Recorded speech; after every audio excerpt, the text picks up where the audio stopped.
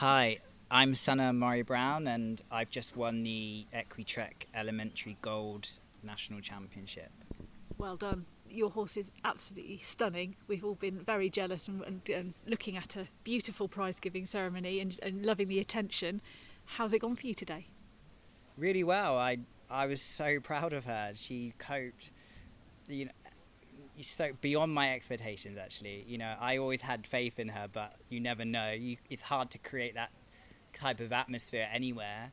Um, so super proud of her. Step in the right direction, and step on the ladder of her career. And she started to relax in there a lot more, and was really on my aids. And for me, for the future, that's all I could have asked for, really. So no, I'm beyond proud of her. And this is a step on the first ladder, isn't it? Because it's how many shows has she done?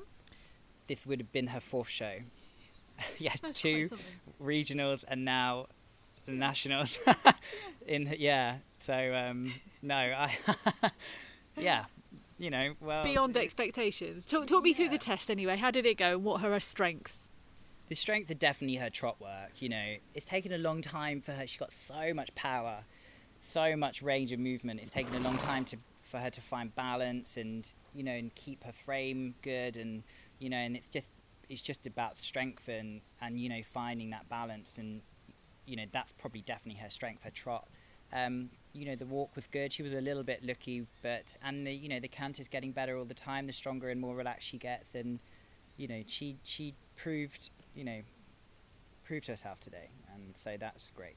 And she's growing into her own skin. You've been describing a very funny picture of when you first got her when she was 3.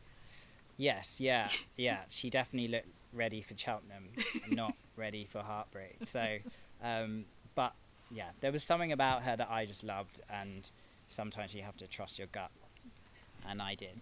You're training with Carl at the moment. What else is going on for you elsewhere? Oh, just busy with the yard, really. Lots of horses in. Busy training those. And owners' horses. And I'm very lucky that Nikki Hodge owns her with me.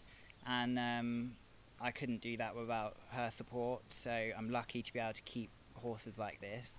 I hope to keep her forever.